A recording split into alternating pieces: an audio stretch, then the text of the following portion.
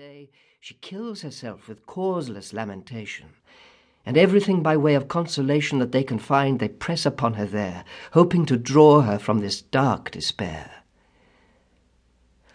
High stood her castle close beside the sea, and there with friends she wandered frequently to take her pleasure on the rocky height.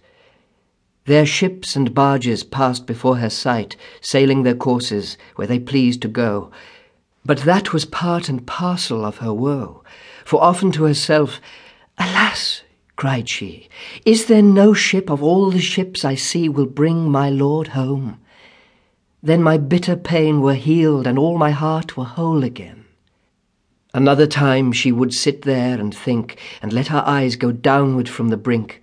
But when she saw black grisly rocks appear, then would her heart so quake for very fear that she could scarcely stand upon her feet.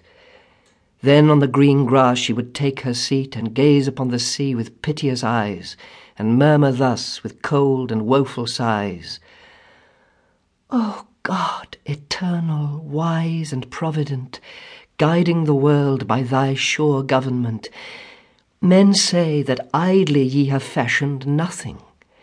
But these black rocks that fill me full of loathing, that rather seem some horrid desecration of labour, Lord, than any fair creation of a wise God, stable in everything, why wrought ye so unreasonable a thing? There must have been 100,000 men destroyed by rocks, though I forget just when, men that so fair among thy works are rated, that in thine image they have been created. Then it appeared thou hadst great charity for mankind, Lord. But how then can it be that ye take such devices to destroy it, which do no good but injure and annoy it?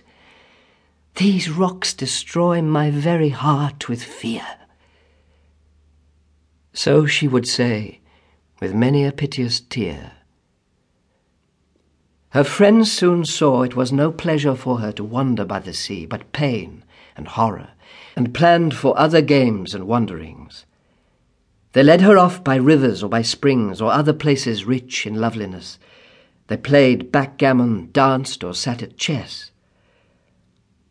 So once, when morning lay upon the land, unto a garden that was close at hand, in which they planned to have a celebration with food and various other preparation, they go for play and pleasure all the day. And this had fallen upon the 6th of May, which May had painted with his gentle showers this garden full of leaves and shining flowers. And craft of man's hand had so curiously arrayed this garden that for certainty its like was never seen for loveliness, unless in paradise itself, I guess, it was so full of joy and radiance.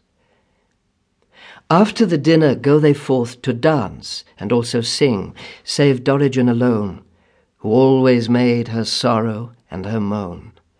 For in the dance she did not see him move who was her mate, and also was her love.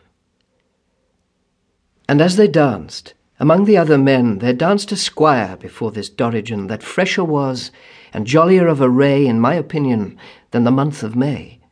He sang and danced better than any man that lives or has lived since the world began. And to describe him, as I hope to thrive, he seemed the best appearing man alive. Young, strong, and wise, and rich, and high in station, and well beloved, and good in reputation. And briefly, if the truth must be confessed, though Dorigen had never known nor guessed, this lusty squire, by name Aurelius, servant of Venus, loved her, and had thus, as was his fate, adored her for 2 years, but never dared, besieged by doubts and fears, to tell her how his love and suffering went. Without a cup he drank his punishment. It may well be he looked upon her face as a man gazes when he begs for grace, but nothing did she know of what he meant.